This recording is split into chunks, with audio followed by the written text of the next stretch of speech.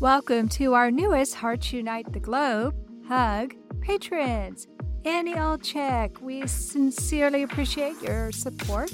Thank you for joining our community and making a difference through Patreon.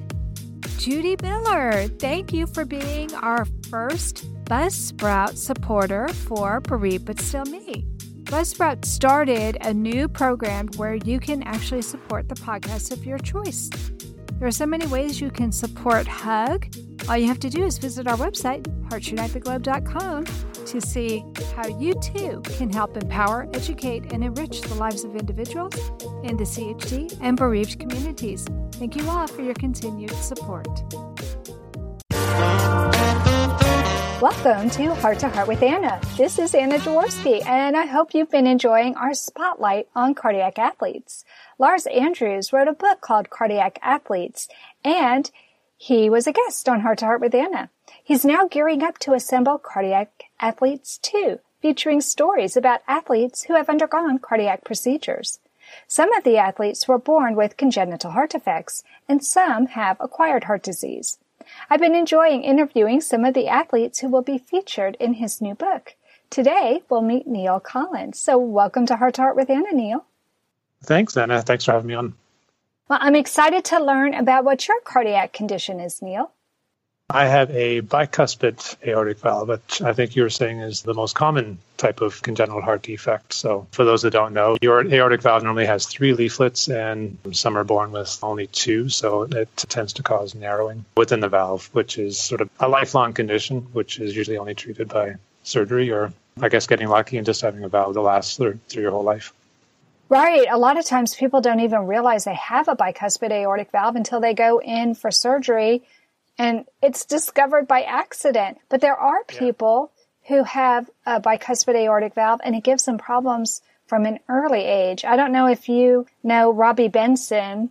I'm dating myself because I grew up with Robbie Benson on the big screen. He's an actor.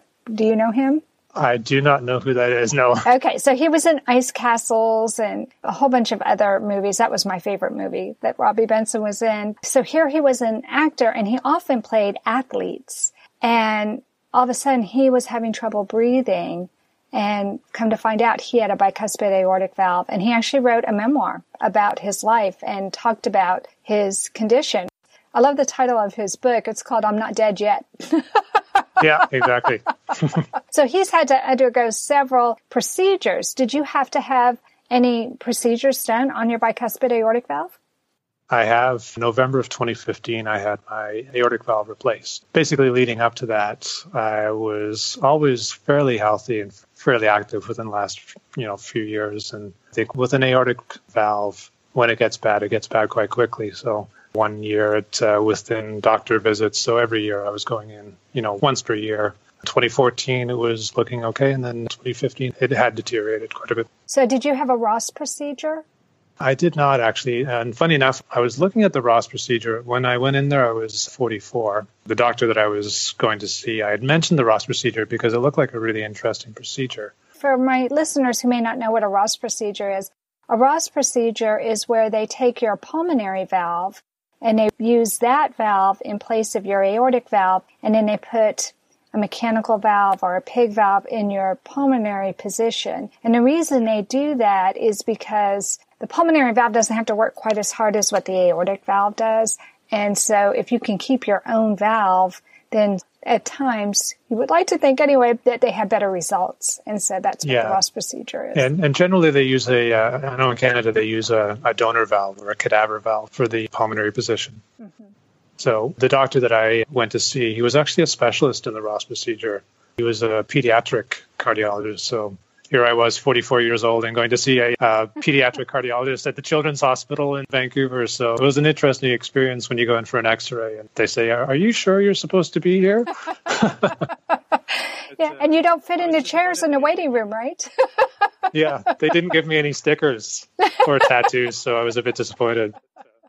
So yeah, and talking to the doctor, the Ross procedure, more and more people are having these valve replacements. Valve selection is becoming a big issue for them. So in my case, I thought that the Ross procedure would have been a really good fit for me because I was running a lot and doing marathons and just starting to get into triathlons and that kind of stuff. But, in talking to him, the procedure itself is quite a bit more complicated than a simple valve swap. So the operation is almost twice as long. Sure. You're on the bypass machine for double the time. So, anytime you're on that bypass machine, the risks are going to be greater for clots or, any further complications. So for me, I had a young family and there were other good choices out there with tissue and mechanical valves. So I elected not to have the Ross procedure, in short. So just the risks were, for my own personal comfort, were just too high. And it would have resulted in having to have a valve operation later on as well again. Right. And one of the things that parents need to know is that if your doctor is talking to you about doing this for your child, the nice thing about using your own tissue is it can grow with you. But since Neil was an adult, that wasn't even a consideration. Yeah, exactly. And I think that's, the Ross procedure is a really good choice for those that are younger. And that was the big concern when I was growing up is the valve growing with me? So when I was 13, I had an angiogram. So they actually went in and took some pictures of the valve because back then, I think the echocardiograms weren't as accurate. So they really wanted to know if that valve was growing with me. And if it wasn't, then I would have had to have surgery when I was a teenager as well. Right. So you were lucky and didn't end up needing surgery until you were in your 40s? Yeah, I was really, really lucky. Wow. Yeah, I was very fortunate. So with those born with congenital heart defects, it can be a lifelong disease where you're having operations, especially as a newborn, and then in your teens as you grow, and then also as you get into adulthood. Right. So you did not have a Ross procedure. So what kind of valve did they decide to use? I ended up going with a tissue valve. So, it used to be up until, even just a couple of years ago, if you were under, let's say, 55, you would just automatically get a mechanical valve because the subsequent surgeries of a tissue valve, generally, they only last 10 to 15 years. So you would be faced with further surgeries later on in life as well. So I ended up just going with the tissue valve. And, I'm also an airline pilot. So at that time, I was off work and, I would like to go back to work, obviously. And I ended up just going with a tissue valve because it would have been a lot easier just to get my medical back at that point. So were you in jeopardy of losing your job because of this procedure? Yeah, there was always questions about what would happen, what the end result would be, what the recovery would look like. As the valve deteriorated, I ended up losing my medical about 6 months before surgery. So I was off in total for about a year and a half. Wow. Yeah. The most common themes that I hear is why. She always needed a lot of attention. She had strokes. Even though it's a natural inclination to withdraw from the CHD community, I think being a part of it helped me be part of the solution. Heart to Heart with Michael. Please join us every Thursday at noon Eastern. I'm Michael Lieben, and I'll be your host as we talk with people from around the world who have experienced those most difficult moments.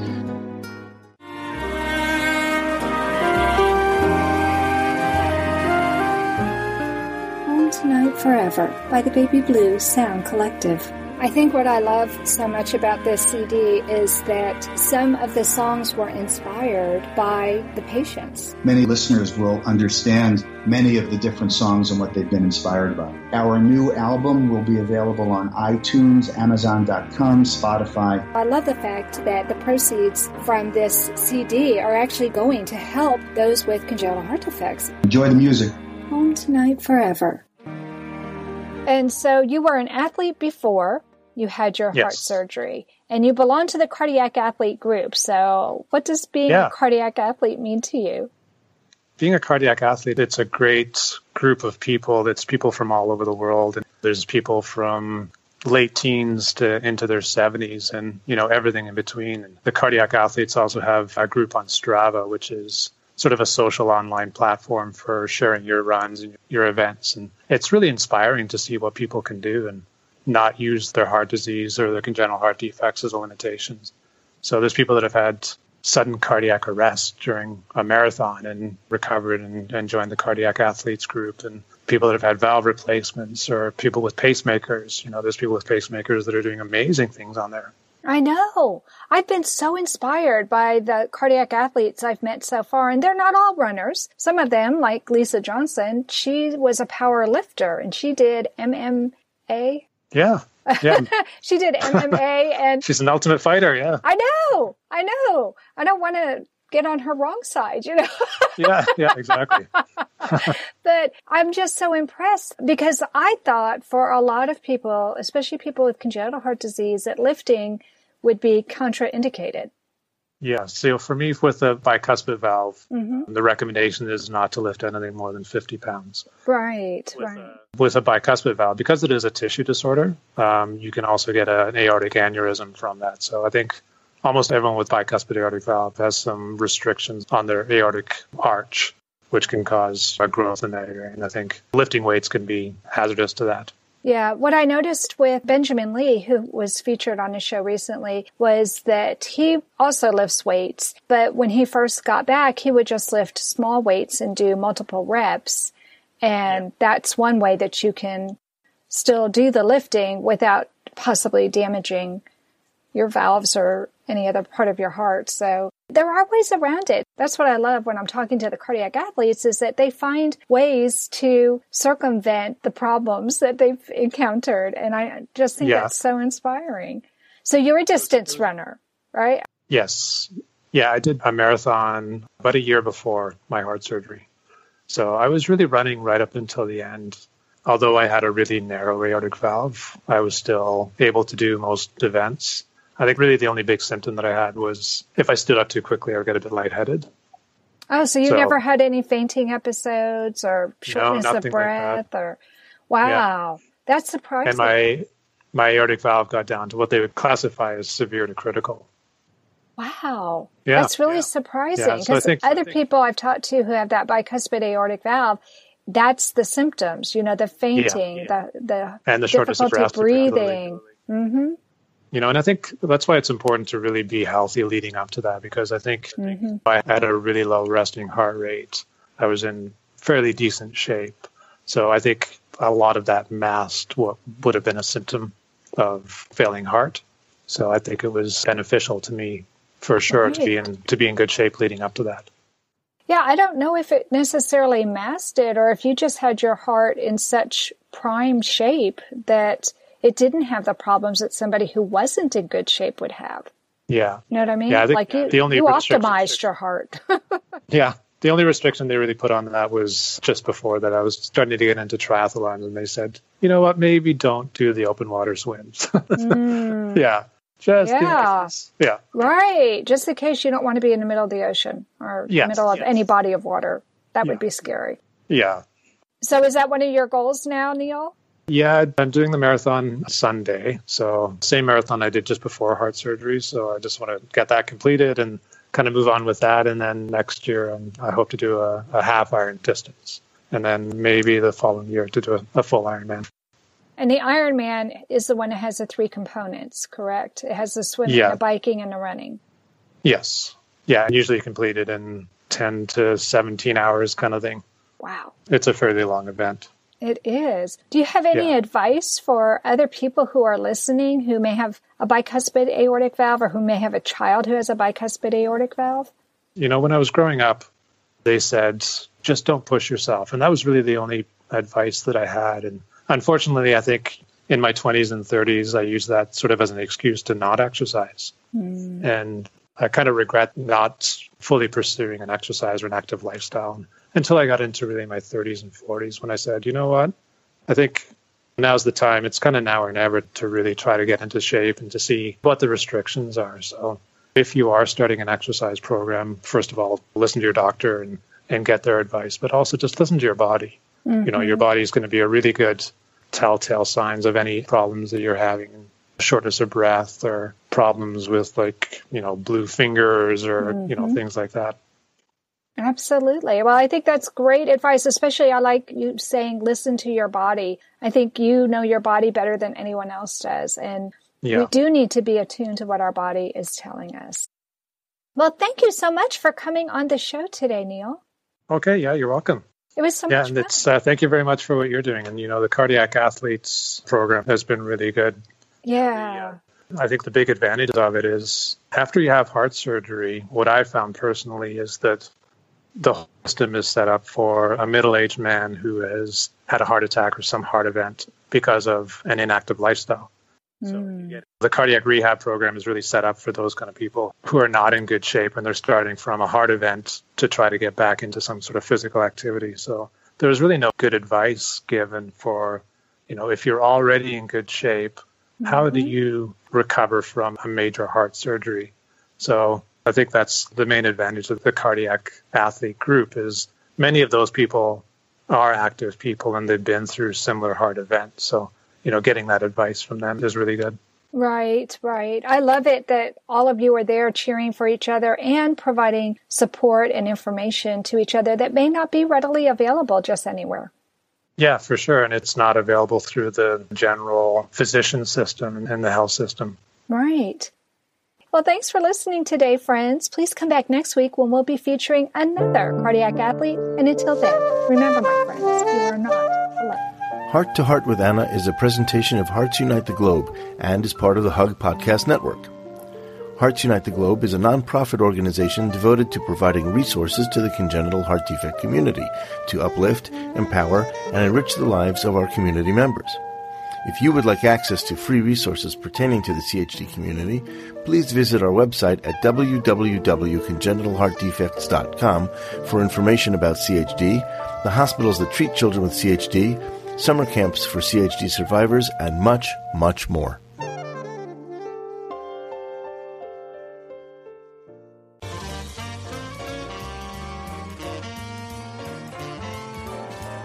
Thank you again for joining us this week. We hope you have been inspired and empowered to become an advocate for the congenital heart defect community. Heart to Heart with Anna, with your host Anna Jaworski, can be heard every Tuesday at 12 noon Eastern Time.